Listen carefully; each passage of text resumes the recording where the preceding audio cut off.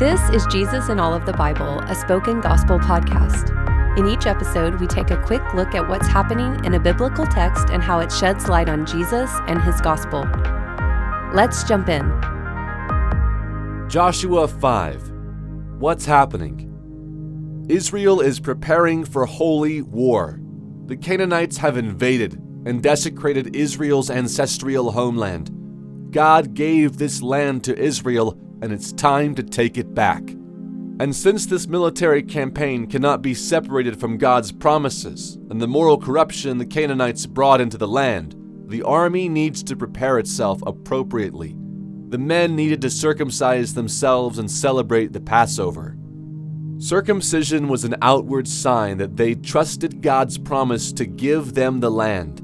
Compared to the generation before them that disobeyed and died in the wilderness, this new generation of Israelites is radically, even painfully obedient. The continuation of God's centuries-old promise to give Abraham's descendant the land of Canaan is finally coming true.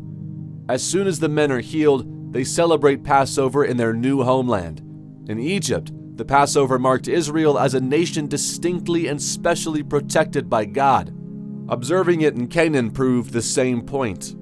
And as final proof that Israel is ready to enter their ancestral homeland, the manna that fed them in the wilderness stops falling as soon as they eat the fruit that grows in their rightful home. Suddenly, a man with a drawn sword appears to Joshua out of nowhere.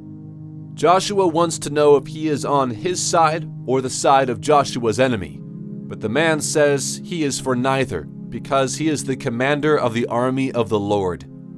Just like circumcision is a symbol of God's promises, and the Passover is a reminder of God's protection, this commander reveals that the battles Joshua is about to fight are not about his political ambitions.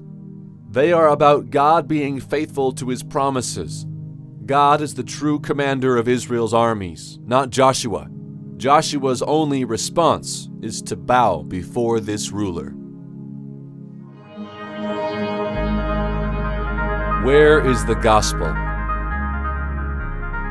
God reveals himself as Israel's commander who will lead them into his kingdom and defeat his enemies. That faithful commander is ultimately Jesus. Just as Joshua's battle was not tied to political ambition, Jesus' kingdom is not tied to this world. Jesus prepares us to do battle against our enemies. He circumcises our hearts, not our bodies. Our transformed hearts are now inward signs that God's promises to bring his promised land to earth will come true. And by Jesus' blood on the cross, death passes over us as it passed over Israel's bloody doors in Egypt. Jesus is our commanding officer, and he has prepared us for a new and spiritual holy war. This war is not about taking over a nation and demanding its citizens become Christians. It's about the power of the Holy Spirit pushing back the darkness of our world. The good news of Jesus is even better than the good news of Joshua. Jesus has already defeated our enemies. He has already overcome the world. The forces of darkness are on the way out, and the God who is in us is greater than the demonic forces left in the world. Because of Jesus, our great commanding officer, we don't need to be afraid of our world, its darkness, armies, or politics.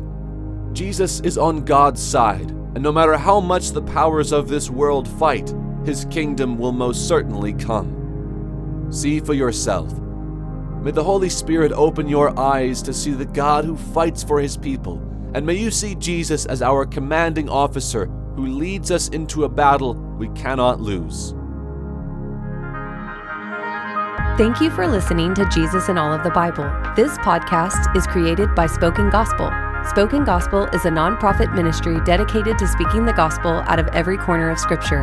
To learn more about our mission and to view all of our free resources, visit spokengospel.com.